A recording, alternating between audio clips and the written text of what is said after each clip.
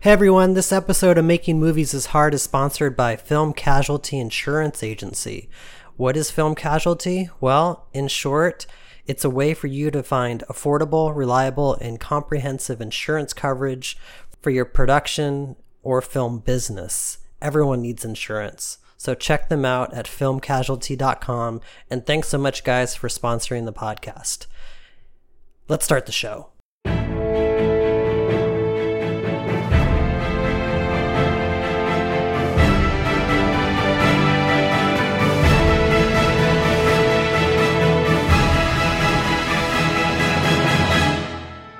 Welcome to Making Movies is Hard, a podcast about the everyday struggle of being an independent filmmaker. I'm Timothy Plain. And I'm Mark Brissell. Each week we discuss different filmmaking topics and give you our point of view on them, not as experts, but as two filmmakers trying to figure it out for ourselves.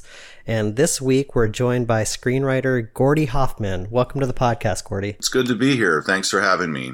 So you probably don't know Gordy's name offhand, most likely, but you might have been familiar with his company, Blue Cat Screenplay Contest. Is that what it's called? Blue Cat Screenplay Competition. Yeah, the Blue Cat Screenplay Competition. Exactly. Yeah, I think if you're a filmmaker and you've been like going online and like looking at different resources and different, opportunities for screenwriters, you've probably heard of Blue Cat. So, Gordy, why don't you just give us a rundown of, who you are, what you do, and all that stuff.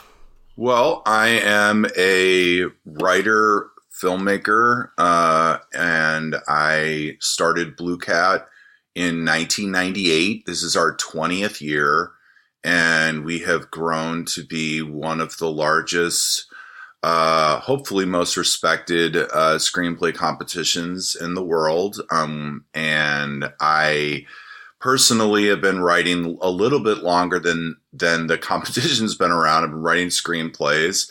I'm also a teacher. I've taught at USC and UCLA, and I've continued to teach, even though I have been actively employed as a professional writer and don't necessarily need to.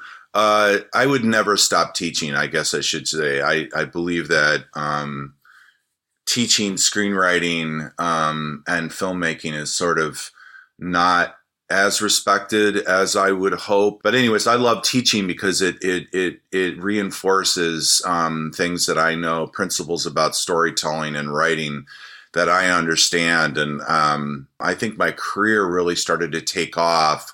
Well, it definitely entered a second stage when I started teaching at USC over 10 years ago.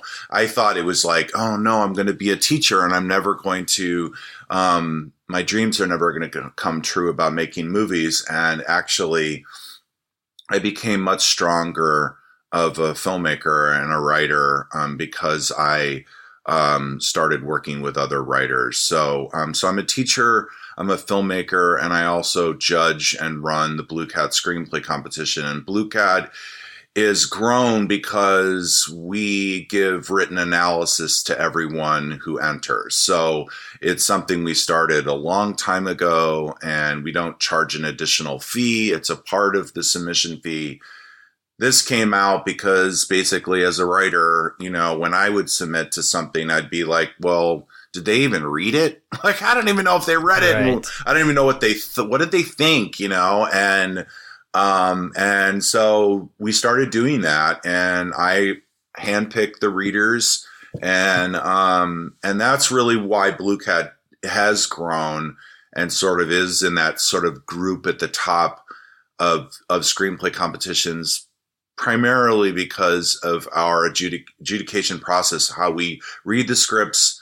I think the other reason that people respond to Blue Cat is because I'm the guy who does it. I have articles about screenwriting. I mean, there's a lot of transparency. There's not like, well, who's judging? Who's dealing with this? Right. Who's making I think the it decision? helps that there's a screenwriter behind the competition. Yeah, So you're one of them.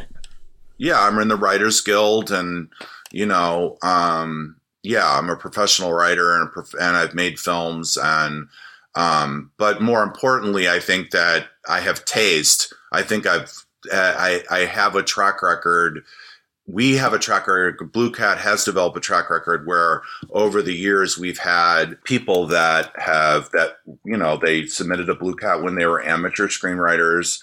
We acknowledged them, gave them, acclaim, money, whatever, and then they went on. So, Anna Liliamapour was our winner 10 years ago. It was the first thing that ever happened to her really in her filmmaking career. It was right before she went to UCLA. She started UCLA, the master's program there, and now she's a member of the Academy. And she's at CAA and, she's a rock star. And Aaron Guzikowski is another person who was one of our finalists, and he wrote Prisoners and, and he's, so we have a track record, and I think people see the track record, but most importantly, the mission of Blue Cat is to support new writers and people that have not been discovered. And when did screenplay competitions in general start? Do you know what the first one ever was? I think the Nichols was a California only contest for students that might have started in the late 80s. But I mean, when I started Blue Cat in the spring of 1998, there were already the website moviebites.com, which is a clearinghouse still today. It's probably the listing of all screenplay competitions. There was already probably 150 contests on that site at the time when I started Blue Cat. And what was the goal of a screenwriting competition is to what? Like get an agent, get noticed, find a producer? Yeah. How do these things work?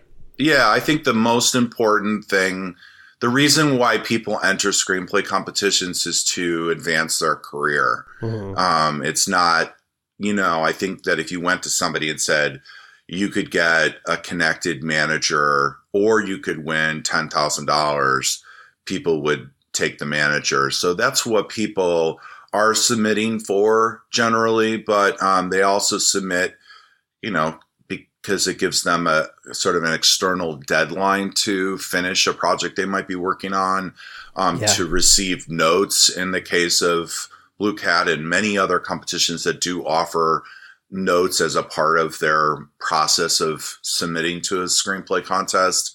And to give themselves support, people get named a quarterfinalist or semifinalist, so they advance. If someone submits to Blue Cat and they are in the top 5%, or they submit to Nichols and they're in the top 300, that's very affirming for a writer, and it gives them, so somebody outside of my girlfriend and the guy at Starbucks thinks that I can write, and a lot of people. It's surprising how many people do sort of write in a vacuum and do not have that sort of external support. I just think it's really interesting. I mean, a lot of us, have been there as a writer submitting to a screenplay competition. I've submitted to a few, I'm not sure if I submitted to Blue Cat ever, but I mean, I just want to talk through the process with you of like how many screenplays you guys get each submission period. How many readers do you have who read these, and how does the process work? Like once I submit my screenplay, like who does it go to? Like who reads it and how many times? And do you get involved in the process at the first stage, or do you only start reading screenplays when it hits to like the top 10? Right. Like how does the whole process work? Well, very briefly, we somebody submits their screenplay. I assign it to a reader that I have vetted. And I vet the readers by having them read something that I have read. I look at their written analysis in the format that we use, and I determine whether or not they are a Blue Cat reader or not. So they're hired. So I have a select hand-picked pool of readers. They read everybody's script. So I send out 10 scripts, 5 scripts, 3 scripts to readers in a certain batch. And they send back the analysis that that they've written for them. I send that analysis out to the entrants so they get their notes. So that's that process. And then, there's some internal scoring that that indicates to me which ones are sort of at the top end of the pile. And we've done different things over the years where we've had 2 readers read, then give 2 analysis. And I just discovered that basically, if someone likes something, and I have hired them, that's probably the best barometer.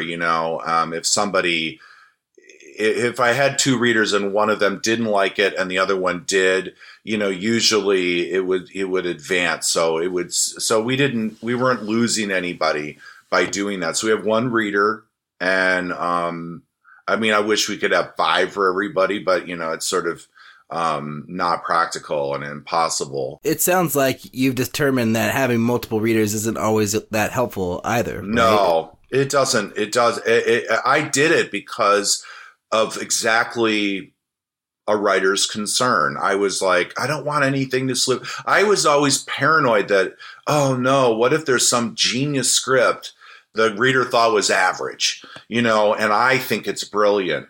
Well, I tried to have 2 readers to see if I could prevent that from happening. And, it didn't matter. And the thing is that every single year we end up with special scripts at the end of this process. And so no matter what kind of doubts or crapshoots, knowing exactly what we were just talking about with Star Wars or Get Out or La La Land or Spotlight or whatever movie that some people respond to emotionally and other ones don't. So screenplay competitions are only a crapshoot or a quote unquote scam or whatever. I think that when people get frustrated by screenplay competitions, it's it's the same process that happens when we all go to a movie. Half my family goes and sees The Shape of Water, and some of them come out and go, I was bored, and some of them come out and say, I love it. So what are we doing? Right. And it's like, and that's The Shape of Water that could win Best Picture, Right. So we do our best. I hire, I do my due diligence, but that's how we end up getting to the top. I come in, there's no way that I can crack 3,300 features. So I use a staff, and through that staff of readers, they help me, and then at the end, I start opening things up, looking at the quality of writing and make my choices. So, just to kind of dig into it a little bit deeper, and you kind of said it yourself, like people have this perception of screenplay competitions as being scams or a waste of time or all these other things. And, I don't know if you listen to the Script Notes podcast, but they're especially tough on screenplay competitions. They always say there's only like 3 that matter in the world or something, and all the rest of the ones are garbage, basically. So, what do you say to that? I can't imagine that you're getting rich off of, all these submissions and everything. No. But, No, thank you for pointing that out. Look, Craig Mazin and John August have opinions about script consultants. I think screenplay education. I think screenplay contests, and they're coming from their points of view, and that's fine. I think they go a little overboard. A screenplay contest in Minnesota, adjudicated by some people that were from Minnesota that work at William Morris Endeavor now, and they read over 150 scripts written by Minnesota writers, and they find someone in the pile that's special. Why isn't that legitimate? Why isn't that legitimate? Yes, of course, there's going to be some lack. That's why we have transparency. I'm sitting here. You can watch 100 videos of me talking about screenwriting. I have a track record. You can see me talking about screenwriting. So you can be like, okay, this is the guy that judges it. This is what we do. We read your whole script. We just sent you notes. We know we read your script. So in terms of it being a scam, and then you look at our alumni board, and if every other year, like, we identify someone and give somebody money and say, go Anna, go Aaron, or whatever, and those people go on to be, why do we send out the log lines to the top managers and agents? The very best, the only ones that do anything with the studios that are involved with the blacklist they all request our Blue Cat scripts. Because they're not stupid. They know that we have a track record. They know who Aaron Guzikowski is. They know. I'm not going to say anything about the process of Austin or Nichols. I'm not going to get into any of that. I just think that, of course, there's screenplay competitions that might not be run well and people have weird experiences. Well, the market usually separates those out. The festivals that are not well run, they go away. Sundance is an incredible experience. It's incredible. There's nothing like it. And lo and behold, it's the number one festival in America, because it's awesome, and so things sort themselves out. Screenplay, they also tax screenplay consultants. And, the fact is that if somebody graduates from Northridge with an MFA in screenwriting and they have no credits and they set up a website and they say, I'll read your script for $200 and I'll give you notes. And if you spend the money and they give you notes and it changes your screenwriting, then it's worth it. Then why do those guys have the right to tell that young lady that graduated from Northridge and wants to make some money?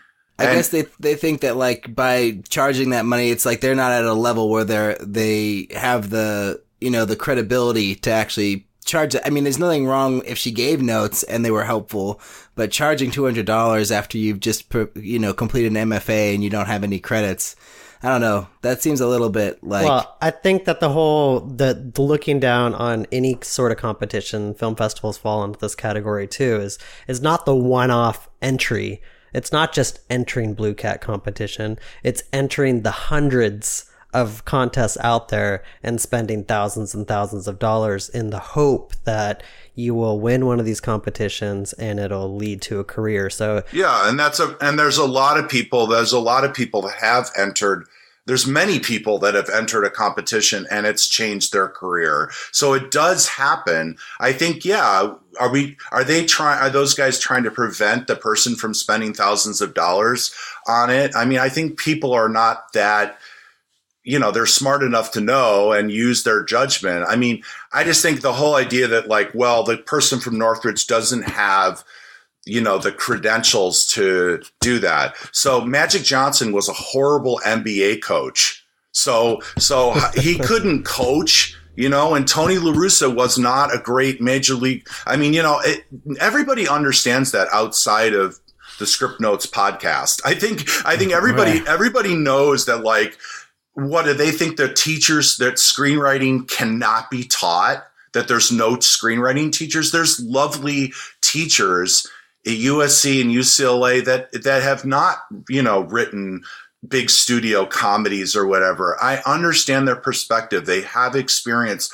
They're valuable. People love them. I get it. And they have every right to speak about stuff. But if they want to start saying, just throwing all screenplay contests or screenplay consultants into like this broad brush, it's like me saying, well, can I have my money back from Hangover 2? Right. Can I have my money back from Identity? I mean, that was a ripoff, but we can't get our money back from the movies that we dislike that writers write. But and we don't call them scams. I'm not calling Craig Mazin a scammer because I don't like his movies and people don't like his movies. And I think it's just all about the expectations you go into these things with. I think we all have this dream that we're going to be discovered from obscurity and become famous. And I think the way that you're talking about it is use these things as a way to validate yourself or to learn from it. Absolutely. But it's not a get rich quick scheme. Right. And most people know that. I don't think that there's like this idea there. Everybody understands that. Everybody's skeptical. I don't know if everyone understands that. I think we all start out when I graduated film school, everyone I knew was trying to like win competitions so they could become famous. And I think it took me years and years and years to realize, oh, that's not how it works. Well, I think when you start to see how many different screenplay competitions there are and film festivals and everything, I think naturally you start to wonder like, oh, do these even matter? And then when they start to pop up so quickly year after year, there's new festivals every year, there's new screenplay competitions all the time. You know, you start to have to like kind of put your guards up because you don't want to just start blowing your money on every tiny thing that like if you even get in, is that even going to make a difference? You know? Well, absolutely. I mean, you have to. It's just like film festivals. I mean, you can't enter every single one. If you make a short film, you can't enter every single one. But there's a number of them that are excellent and provide formative experiences for filmmakers and writers in the same way that Austin and Nichols and people do work very, very hard, and they submit the script and it goes to Austin. I mean, our pilot winner this year was a top 10 with Nichols the year before, and she's a fantastic talent, and she has risen to the top of the pile in several major things. She now has representation because of her placement in Nichols, and she's gonna end up being staffed. So, and she's worked really hard. She's gifted, and it works. So it's just, I look at the whole thing and say, hey, be skeptical, do your homework. You can't enter every screen. Don't enter Blue Cat. All I want you to do is, you know what I mean? Just keep writing. Just keep writing. Find fellows to help you. Don't spend any money. You don't have to spend any money on consultants. You don't have to spend any money you don't have to enter competitions. It's what's beautiful right now as opposed to 20 years ago is you can learn everything. You can listen to this podcast every time you guys do a new one and learn stuff. And then people are listening to you and listening to script notes. I know, and they're being inspired. And I want script notes to always be there. Because they help people and they inspire people. They're a fantastic resource, and I think it's just like everyone has different opinions and there's, they're just opinions. Yeah, and exactly. It's all advice. And I think taking it all in and deciding what the best advice for you is the best way to go about it. Yeah. Yeah. Just one more question. So I know you're starting a film festival this year, right? Is this the first year? Well, it's basically another category. I made some shorts. I had a short that went to Sundance. I love short films, and it was a natural growth of Blue Cat to say, why don't we just start accepting short films? So because we're accepting short films, we're sort of we're taking the top films and making a little film festival out of it. So we're having one night where we're screening the films next June in LA. And so that's what it is. We're not, ambitiously starting like a 6-day, it's just like a baby step towards possibly something that could be more than one day. But yeah, it's just another category, because we've accepted short screenplays for few years now, and we started accepting pilots this year. So it comes from our community. They're like, hey, do you accept shorts? And it's like, we should accept shorts. And then everyone's making shorts now, right, and there's less and less places for shorts to get out in the world. I mean, YouTube's saturated, Vimeo is saturated with short films. So, and it's really hard to get into film festivals these days. So it's good to have more opportunities for shorts to get seen. I mean, I and not, again, this might sound like Blue Cat marketing. And it's not. I mean, the truth is that, I made a short, I put my work into it, I applied everything I knew, and it changed my career. I mean, it basically got me a job with Annapurna, so writing a movie. And if I didn't make that short, I wouldn't have gotten that job, and it was absolutely indispensable. And I never thought that making a short film would basically become a sample for a feature screenplay job, like a feature job. And, but that's what happened. And I can't. How did that come about? Well, I made Dog Bowl, which is the short that it's on Amazon Prime now, so people can watch it. And it got into the I got into the 2015 Sundance, and a director had seen it, and he had a relationship with Annapurna, and they watched it, and they knew about Love. I mean, they knew Love Liza existed. But they watched Dog Bowl, and I don't even know if they read, I think I sent over another feature sample, but I think they probably read it. I mean, cause they're due diligence and everything else. But my short was a key part because the director thought of me. I will come back and give you the details later when it's more appropriate for me to give you more and speak less generally. I'll come back and speak more specifically about, but he responded to the short in a very, very strong way. And when something came up for him, he was like, you know what, that guy. And, and that's what happened. And I'll put in all the names later, but it's a very, very important job for me and a real game changer. And in terms of and the thing is oddly enough, the first thing I think about is like, wow, this will really help Blue Cat, because people will even be more like, oh, this guy is even more legitimate. I think, because I'm a filmmaker at heart. I'm a writer. I made a film when I was. Let's talk about that. I want to go back and talk about how did you get started as a writer? Well, I made a film when I was about to say, I made a film when I was 12, in my bed in the woods, like with a Super 8 camera, and I played the lead. And actually my brother was, he was like a prison guard in it.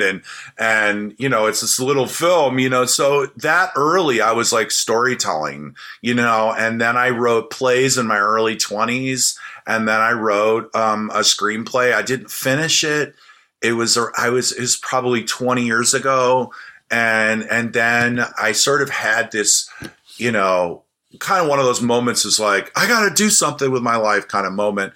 And, I had an idea about, huffing gas, and I wrote a screenplay in 18 days. And, I just sat down and I was like, it was just one of those, taxi driver type of things. I was like, oh my God, I gotta do this, and, and I did that, and I wrote it and I showed it to my little brother, and I thought, God, man, I think this is good. And he's like, yeah, I actually want to play this guy. And I was like... Was he working as an actor at this time? Oh, yeah. Yeah, he had gone to NYU. He'd already done... what he had done? He had done Sense of a Woman, and he had done... he was in Sense of a Woman. He was in... I think he had done Twister already. So he had done sort of supporting things. And I gave it to him... And I actually wrote it sort of like, I'll play the lead, like me. And I didn't even think I was going to play the lead, but I thought, oh, I was like, I want to play the lead, but it was almost a device for me to finish the script. It allowed me to sort of stay with the protagonist and just sort of crank it out, but I showed it to him anyways. He loved it. But that fall he was working on Boogie Nights, and so I was back in East and he was in LA making Boogie Nights. And he was telling me about this thing he was making with this guy, and he'd already done, Sydney, with, which was, what was it called? They changed the title of it. Sydney, Paul Thomas Anderson's first movie. Hard Eight. Hard Eight. They changed it to the distributor or producer renamed it Hard Eight, but it was called Sydney. and Phil had done a little thing in that for Paul, and then he was doing Boogie Nights. So yeah, awesome. He got himself attached. He was like, I want to do Love Liza before he shot Scotty and Boogie Nights. But still, just like having a brother who's an actor that's done some like legitimate stuff to like say that your screenplay is good must have been validating. Right? Well, I thought it was good, and he was like, he always, he loved my writing. I mean, he was always a fan of my writing. He totally got it, and I, I thought I knew I had done something cool, and I believe, and it was awesome that he was like, so it was like a 4-year process of doing that. And he couldn't get, he wasn't really a leading man. He wasn't like a bankable.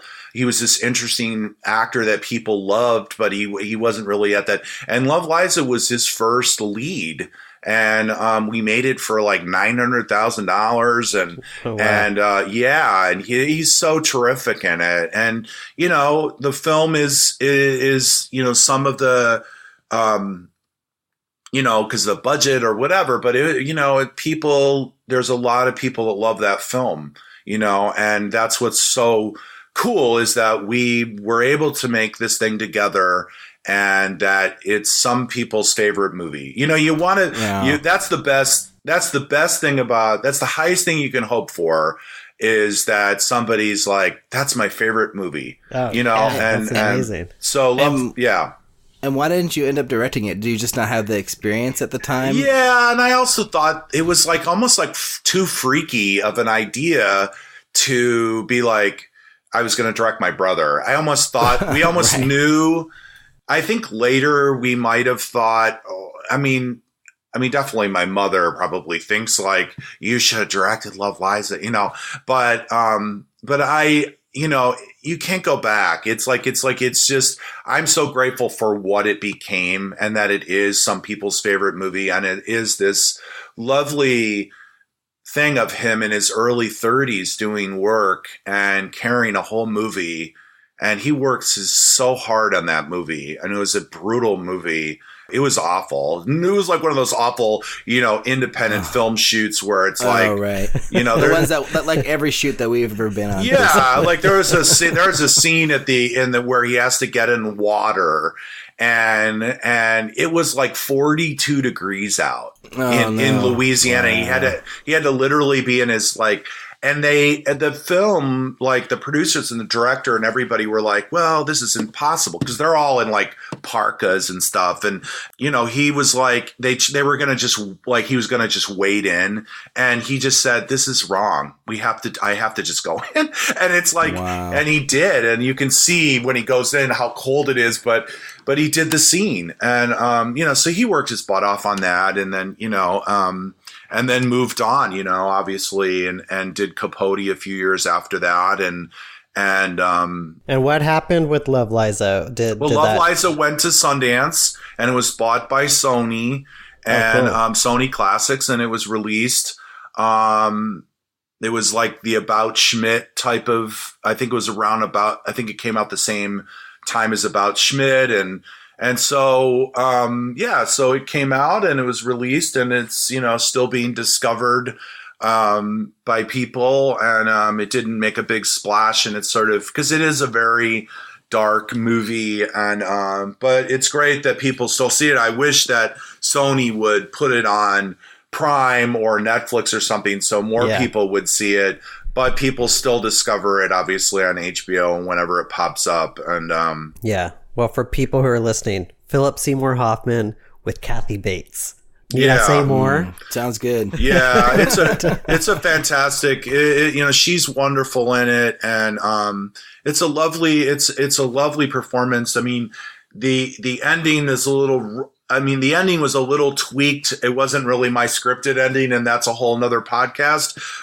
And it sort of tonally leaves you. It makes the movie darker, but than I would have intended. So it is that kind of a movie that people watch and they're like, They're like, wow. And I'm like, yeah, I know, bro. It's like, I get it. But yeah. And then I directed I wrote and directed a movie called A Coat of Snow that is not anywhere right now. And I'm going to try and put that on Netflix. It's a handheld movie, like a found footage movie about a bachelorette party that also has a very dramatic, dark ending, and that is so eventually that will be, I'm thinking that Amazon Prime, something like that is going to end up getting that, so that because there's a few people, Abigail Spencer's in that movie, and so it's a nice. I'm proud of it. It is what it is,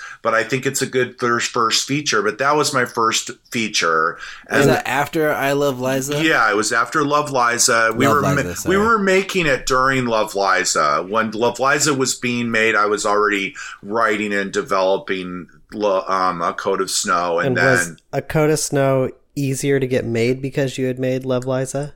Yeah, to a certain degree. I mean, it was an unknown cast, and I insisted on it which was probably a mistake, but yeah, it was to a certain degree, knowing that. And then we shot it right as it was getting into Sundance. And, so there was a lot of buzz around making it and everything else. But yeah, absolutely. There was a little bit. And I think that, going forward, anything is sort of, any fun false starts or jobs that I was trying to get or whatever, always were sort of abetted by, the fact that I, because of Love Liza. But it really wasn't until I kind of regrouped completely with Dog Bowl about 5 years ago and said, you know what, I'd played the sort of game where I was writing scripts to try and, writing spec scripts to sort of, I'm going to get an agent, have them sell it as and I just, at one point, at about 5 years, well, now it's almost 6 years ago, I was like, my dream is to I want to direct what I write. Yeah. And I just said, that's what I'm going to do, even if I have to do it with an iPhone. I'm just not going to write spec scripts as a bridge to that career. I'm going to just I'm just going to try and make movies. Yeah, you decided to make your own opportunity. Right. Yeah.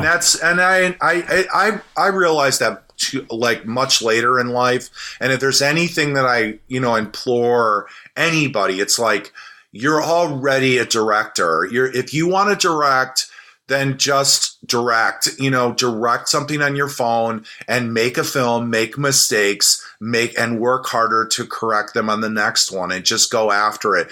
Don't try and come up with, forget about game plans and trying to what I'm going to try to do is write something that that is not really my favorite thing, but I'm going to use that as a strategic piece to influence other people in the industry to recognize me, and then I'll get there. And it's like, no, you're already, if you want to write movies, just write movies, just write a great movie.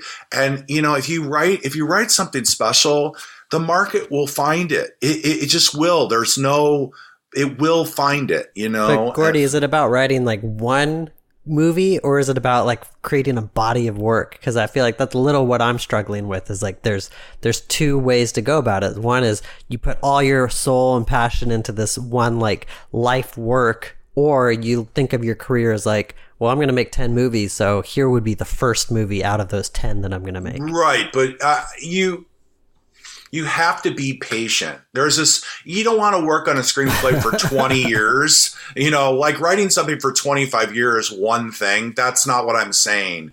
But people make the mistake of, they get to that place in the development of their screenplay where they're like, I hate this. I'm bored. I'm not even into this anymore. I don't even know why I'm doing this. There's nobody around. It's just me. And this sucks. And I just thought of something really cool I want to write. Right. And there's a shiny object over there. And then you don't push through. Yeah. And it's you give up when it gets hard. Yeah. Exactly. When it gets boring, when there's problems, when there's nobody around. And then, or you're like, okay, I want to just shoot. People rush to shoot because shooting is a social thing. Yeah. It's like, oh, everybody's here. Let's have some craft service. Let's like go out afterwards. It's adrenaline, long hours. It's sexy. Everyone's here. No one is there when you're writing. It sucks. It's like so awful. But the fact is that if you take it beyond those places and keep making it good, make that one thing, and you take it, because if you stop at that certain point, that thing that we're describing, and you start over, you've gone backwards. You're not, you don't have a body of work. You have a bunch of stuff that isn't finished. A bunch of half starts. Yes. Or and it's like half movies. Yeah. It's like this thing. It's sort of a weird, it's like, the longer you take is the shortest path to your career. So it's like take longer on your script. Take 2 years to make your short, because I'm telling you, I went through so many drafts trying to find the right DP, casting with my short. It was just like, I'm telling you, every day I was walking around like shame. I was like, oh my God, you've already raised money on Kickstarter. And is this like, you can't, like, no one's calling you back? Don't they know who you are? It was awful, dude. You're just like, but you know what? This isn't good enough. And I'd be like, no, I have to get the right person. I have to get the right story. And I knew that from my experiences and what I would tell my students. And I kept going. And then when it went to Sundance, it was, there was like 14 shorts from the US out of 8,000, and it ended up, getting me this job at Annapurna. And Annapurna didn't say, well, God, we love your short. We want to give you the job, but you took too long to make it. Right. Like exactly. nobody at Sundance came up and said, wow, that was awesome, but I found out you took the longest. So it's no, you're not in now. When you're making these things on your own, no one's waiting for it. There's no one out there going, man, I wonder when Gordy's movie's coming out. Yeah, it's a nightmare. But those are two things that I learned probably in the last decade was like, just do whatever your dream is, just do it today. Just do it. If you're like, I want to be, because I'm telling you, Ryan Johnson is waking up today with the same problems that you have if you're writing something at your kitchen table or at Starbucks. He's trying to figure out what's my next move? How do I make this character stronger? Like, what mistake did I just make on my last project? How can I avoid it on the next one?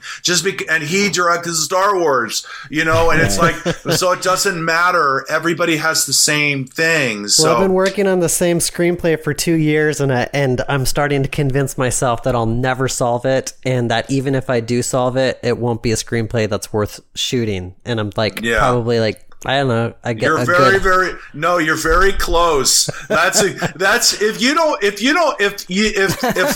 writers, I love it, Gordy. If writers don't get to that place you're describing, then they're not even close to finishing. Every writer has to get there. I mean, Kurosawa has a famous quote about the despair that every script he ever wrote, he got to a place of despair, and that's what you just described. Well, how do you push through it though? Yeah, you just gotta keep going, because what'll happen is you'll fall in love with it again, and the light bulb will go off. But if you stop showing up for it, it's never going to happen, and you'll go backwards. I mean, you literally will start.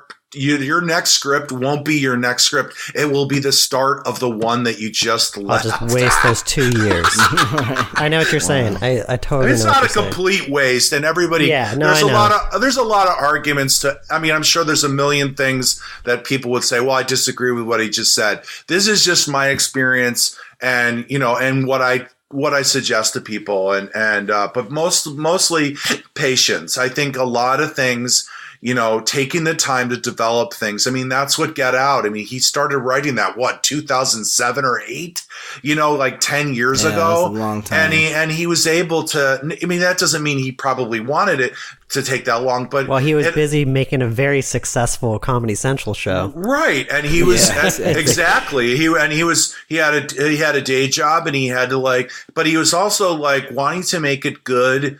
And I don't know the story specifically, but Hamilton, you look at Hamilton, you look at the Book of Mormon, you look at these great works of art that are just blow us away, and we're like, holy crap. And the amount of time invested, it's like, no one goes and says, why did it take you a year to write a song? One song in Hamilton, dude. I don't know. I mean, it's cool, but you took a year on that one song. It's like, now it's not good anymore. Yeah, it's like it's not valid or something. And the fact that he had something in him that said, no way, I want to make this good, and I'm going to deal with this sort of my own pressure of whatever. I need to get going with my career or whatever. You think about how many great screenplays Michael Arndt has written, and I've heard that at the minimum it takes him a year to write each screenplay. Because I guess he was up to write one of the Star Wars movies, and Kathleen Kennedy is like, I would love for you to write one, but I can't wait a year for a draft. Right. But that's why his movies are so good, because they take a while to craft. Yeah. Right. And it's that's a little bit of why feature filmmaking is we're not in a golden age of feature filmmaking. Because we're turning them out too fast. Yeah, there's the industry is the stories that are sort of living with us longer are ones that that I think have more time to develop, and it's these two, we have not had a total home run with either of these two Star Wars movies. I mean, Rogue One was pretty awesome, I thought, but taking time, but you know what? It is what it is. History will tell, though. It all depends on what sticks around, what stays in the globe. What is it? The collective unconscious. It's weird how movies affect culture like that. Right. You won't know for 10 or 20 years which ones stick around. Right. Yeah. Right. Which ones still matter? Is Get Out going to be something people even talk about in 5 years? Yeah. I think Get Out is going to be, because I think he'll probably make something now. I think he's going to make a couple other things that are going to be interesting, because I thought it was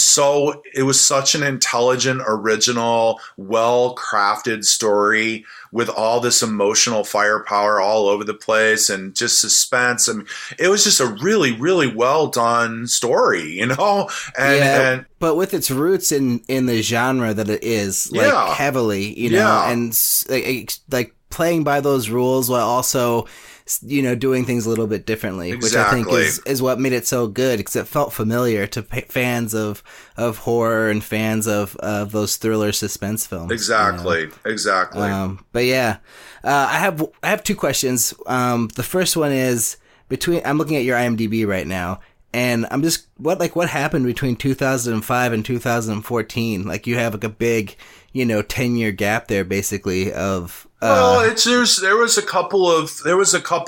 I mean, I was writing specs, and I was attached to direct a movie to be shot in England and that was 2 years of my life.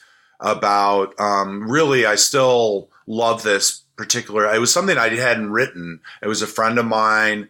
And that was 2 years of my life. And then I wrote a spec script that I worked on for about 2 years that I intend to direct, that I love, that I do not want to mention because it's sort of a high concept thing. Oh, but it's nice. really, really, really, my brother wanted to produce it. So it was just one of those things. It's sort of it's like you look at Patty Jenkins and you look at the gaps in her IMDb, and it's you know what? Sometimes it's things don't get together, and I think that I was still growing, as a, whatever personally, I guess. But yeah, you look at those years and it's okay, I was chasing that, and then I was chasing that.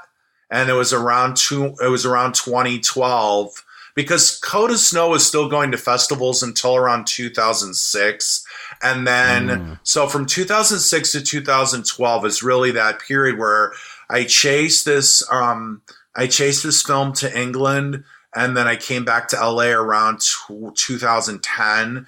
And then I was like really trying to like crush this spec script that was like this, it's basically a Christmas shopping comedy. And it's really just like, people love it. I mean, I wrote it through exactly what we were talking about, through that period where people, until the point where everyone was like, whoa, and then it was around that time where I was like, but I don't want to sell it. I want to direct this. And I was like, I need to make a short. And I was like, I want to make a short about that idea I had about the woman who steals a service dog vest off of a service dog and runs away. And I was like, I had that idea in my head, and that turned into Dog Bowl. And like 2 years later or whatever, I was at Sundance, and then not long after that, I was in Annapurna's offices. So now I have like, I wrote this job for this director, and then I have another thing, a feature that I want to direct that I'm very close to I'm in that sort of in the hallway place with the script, but I'm hoping maybe I'll be able to start this year, but everything is sort of heading toward another film. Yeah. So that's awesome. I'm just going to ask a very awkward and uncomfortable question. Sure. Hopefully you don't hate me for it. But sure. You're 53 years old, right? Right. There's other listeners out there that are older, and they're probably, that they want to know, like, is there a time that you should just give up on your dreams, that Sure. it's not going to happen? Like 53 Sure. sounds like, wow, there's no way that a career's going to take off now. Yeah, no kidding. Yeah, it's absolutely. I was like, am I the oldest guy in the shorts program at Sundance? I mean, it's like, I mean, and that was the thing. It's like, oh, I've got to make a short that it's got to overcome the shadow of my brother. I've got to get past this sort of nepotism. Oh, he's just whatever. So I've got to overcome this. I've got to overcome that perception.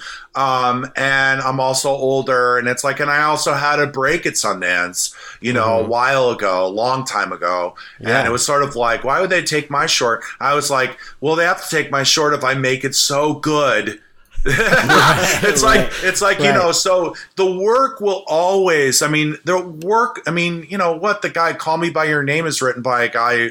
I mean, obviously he's a very successful producer, but it's late in his career, and he's adapting a book, and it ends up being, it's ended up being this sensational movie that everyone loves. And I think he's 80, but I mean, the work will carry the day.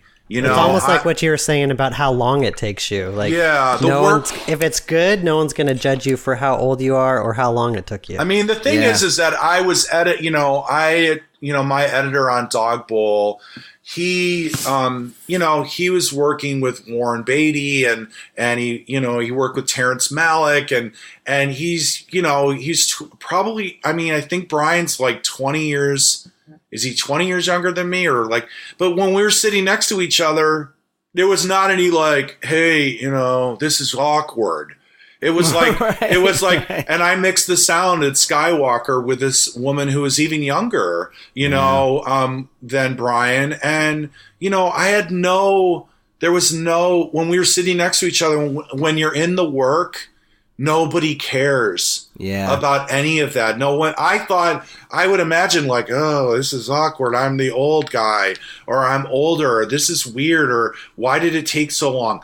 You get to that place and and when I'm in my work, look, there are days I wake up and go, can I get 10 years back? Or can I be like, I should be 37 right now in terms of dog years of where my career is at. But you know what? I wouldn't be able to do what I'm doing. I wouldn't be able to write. I wouldn't have been able to write. You won't be the person you are. Right. The artist and it's like, you are. Yeah. So it's like, you know, you might be 32 and going, why isn't anything working out? And it's like, well, you might not have it together yet. And you might have to keep writing. And then when you're 40, something pops, or when you're 45. And I've had a lovely career. I mean, I don't want to be anybody else. And hopefully everybody has the same feelings around their body of work and their career. I love Liza. I love Blue Cat. Blue Cat is a gift to me. And I wouldn't go back and be like, well, I would like my brother to be still alive, but, you know, obviously, and that I would love to change that. I'd love to be able to talk to him this morning, but beyond, we all want that, you know, but I mean, but beyond that, you know, it's like, you know, I don't want to be somebody else. And I hope everybody, if you can get connected to that and then just start writing, you know, if you're working today, you don't care about what your birthday is, because I forgot how old I was when I was mixing the sound for Dog Bowl, or when I was up. Yeah, sorry I reminded you. No, well, it didn't. No, it doesn't. It doesn't matter. It's like I like my vantage point, because I do have the wisdom of my life and my experiences, and it affects all of my work, and it allows me to write work that people are happy with. And I think, you know, I don't want to trade that. Like, I want to be 36, but I don't want anyone to, like, you know, I don't want people to, like, I don't want to be accepted at Sunday, you know, whatever. So. Yeah, I mean, I love your answer to that question, because I think the perception for a lot of filmmakers is that there's only a certain amount of time that we have to make our first feature or make our first movie or all these things. And I totally don't believe that. I think you could be 60 and make your first movie. You could be 70 and make your first movie. It feels like you have to have done your most genius work by the time you're 22, or you might as well just give up, is the way that it just doesn't. Exactly. I mean, I'm telling you, the same problem. I mean, Paul Thomas Anderson, you know, people wake up with the same things. They're like, what am I going to work on?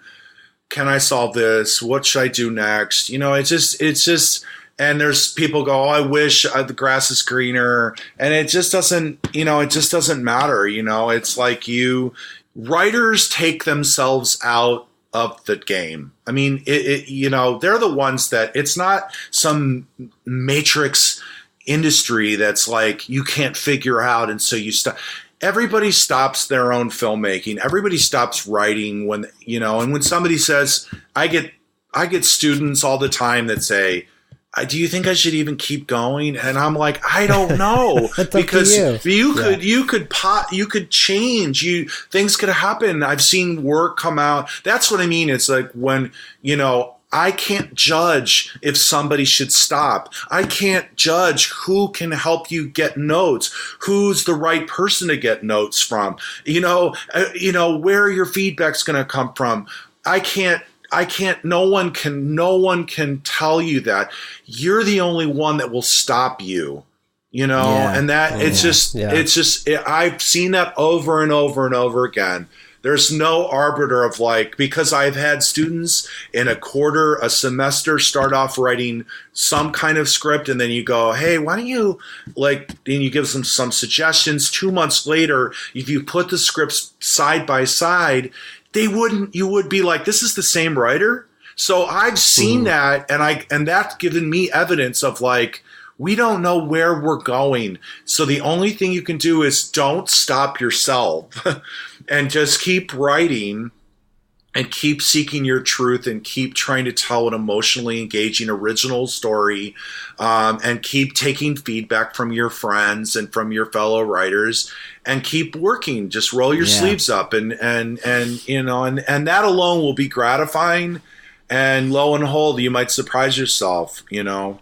Yeah, like you only fail when you stop. Yes, you know? Absolutely. So don't just keep on doing it. And don't have anybody tell you or make some implication like, you know, like, wow, you're 50. Are you sure you should be making a short? Yeah, that's so embarrassing. Like you're making a short and you're embarrassed. That's embarrassing. Yeah. And it's like, you know, it sure didn't turn out like that for me. You know, so please, everybody, you know, do not stop yourself, you know, keep working. Okay, awesome. I won't stop. Don't stop, Damn Timothy. Don't stop, man. Well, this seems like a perfect place to move into our final 5 questions. Sure. What do you think, Timothy? Yeah, let's do it. Okay. So, Gordy, every episode we ask our guests the same 5 questions at the end, and just to get their short, brief answers to these questions. Okay. So I'm going to shoot with the first one. So, number 1, David Fincher says you're doing pretty good if you can get 70% of what you want on a film set. Do you agree? If so, what percentage are you getting from your films right now? Yeah, I mean, I think that's a very, very smart Billy Wilder type of answer to that question that Fincher gave, and I think that that's very reasonable. I think that having some acceptance about things not working out makes for a professional response to filmmaking, and I would hope to at least have 70%. I know it's never going to be 100. Number 2, what's the thing you struggle with the most as a writer, director, screenplay competition runner? Well, those are a bunch of different things. I think as a writer, it's the emotional demands of writing. It's when I'm writing something and I have to speak the emotional truth of the moment in the story, and it makes me really uncomfortable. And it makes me cry, it just makes me conflicted. And it's difficult for me to put myself in the chair. That's probably the most challenging thing for me, is like writing is the pain of like sort of truthful creation, I think. And I think what's the most difficult thing running Blue Cat? I think having entrants complain that we haven't read their scripts because they're unhappy with the notes. I don't even think that that's normal. That's like saying, oh, like change writers or something. I think it's not something that bums me out. I think if anything, I would hope that people would look at screenplay competitions and screenplay teachers and classes and anyone trying to offer services to screen and just do your due diligence, look at everybody, but know that there are good consultants out there. There are good screenwriting classes. There are good screenwriting contests, and as well as good movies out there to see too. So, and what's the thing you struggle with the most as a director? The thing I struggle with most as a director is probably, I think the thing that I have to focus most on is my reactions to problems. I think that because if you have a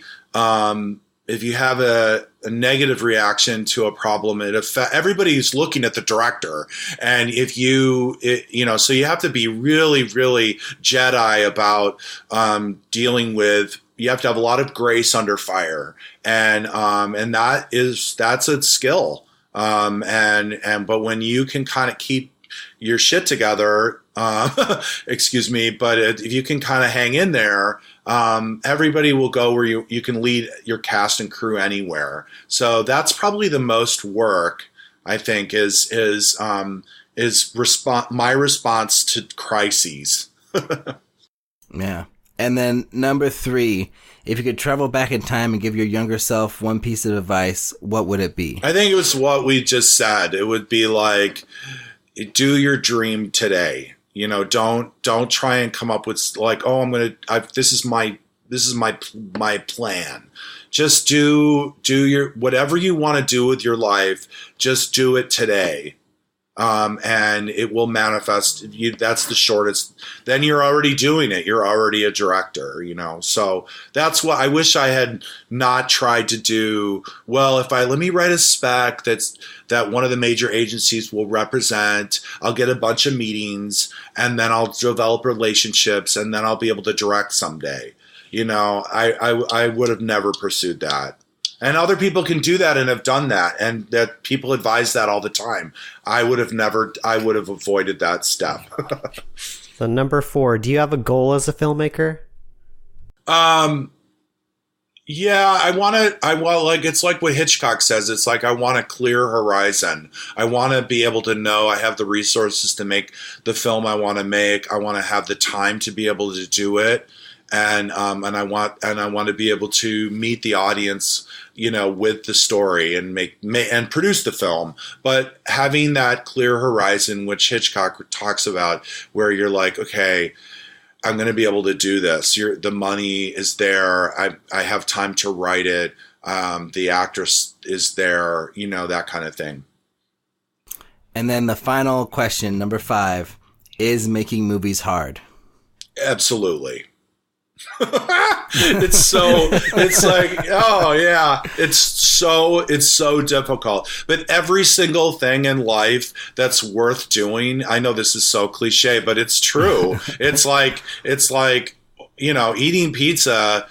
I mean, it's awesome, but it's easy as it's easy. But the thing is that, but anything, like, if you're going to become a doctor, you're going to become a research librarian at a university, you're going to run a rescue shelter for animals, you're going to, become a fireman in California. I mean, it's difficult. You have to kind of go through the boredom, the despair, everything we were talking about before. But absolutely, I mean, it's like, I don't know, I guess, but it's so gratifying when I'm in the process and I forget, I can really forget everything that kind of, and I think that's where we want to be. We want to be involved in labor in our lives that makes us sort of unaware of what year it is and all those things.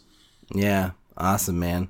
Well, Timothy, do you have any final questions or final things before we wrap this thing up? I mean, there's so many more things that I could ask you, Gordy, but yeah, let's wrap it up. I feel like this is a good place to end. Well, thanks so much. I'm happy to come on again anytime. That'd be awesome. Great. All right, Gordy. Well, where can people find you? Obviously, a Blue Cat screenplay competition. Is there any other places you want people to go check you out? Yeah, I think that's it. Dog Bowl is my short. If you want to see if my film is good and be like, who is this guy? It is available on Amazon Prime now, so you can watch it. If you have Amazon Prime, you can watch it for free. It's on Amazon, so you can see my work. You can find Love Liza, I think, on Amazon as well, but bluecatscreenplay.com is also where you can reach me. And anybody wants to ask me any questions, you can reach me through this site. It doesn't have to be about the screenplay competition. I'd be happy to, answer anybody's questions or whatever. So thanks so much for having me on, though. Yeah, you're welcome. When's the deadline for your short film festival? Well, everybody, for the short films and the screenplays and the pilots and short screenplays, it's February 1st is our regular deadline, and February 20th is when February 20th is the final deadline. So okay, I might submit my short film The Rage that still hasn't been released yet. Okay. Yeah, it's a little bit crazy and weird, but that's to say the least. We'll see. Well, looking forward to looking at it. Nice. All right. Well, thanks again to Gordy for being on the show, and thanks to everyone for listening. If you like the show, you can tell your friends about it or leave a rating for the podcast on iTunes or Stitcher. It doesn't have to be a full review. It can just be like a little star rating, whatever. That's useful too. And if you want, you can get in contact with us. You can send an email to podcast@makingmoviesishard.com, or you can find us on Twitter and Facebook at MMIH Podcast, or you can also visit our website at makingmoviesishard.com, where you can find links to the things we talked about on this episode, including Gordy's film and Blue Cat and all the other good stuff that we talked about.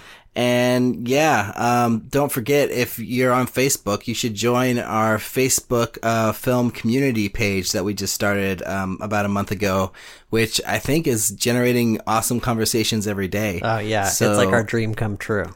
What is it called exactly? Indie Filmmakers Community. And now there's a button on the Making Movies is Hard Facebook page where if you just click on it, it'll take you right to the community page. Great. Yeah. So, please join. It's not for spammers. So if you're just looking for a place to spam your whatever, your short film, your Kickstarter or whatever, that's not the place for it. It's just about conversations and discussions. So if you're new to filmmaking and you want to talk about writing or directing or what do I do when I have my first movie done, that's a great place to get tons of answers from, hundreds of filmmakers around the world. So yeah, urge everyone to check that out. And yeah, thanks again for the great conversation. Thanks, Ulrich. Yeah, thanks, Gordy. Thanks, guys. All right. Until next week. Thanks, Timothy. You're waiting for me to say something. I'm waiting for you to have the perfect ending like you always do. Bye-bye.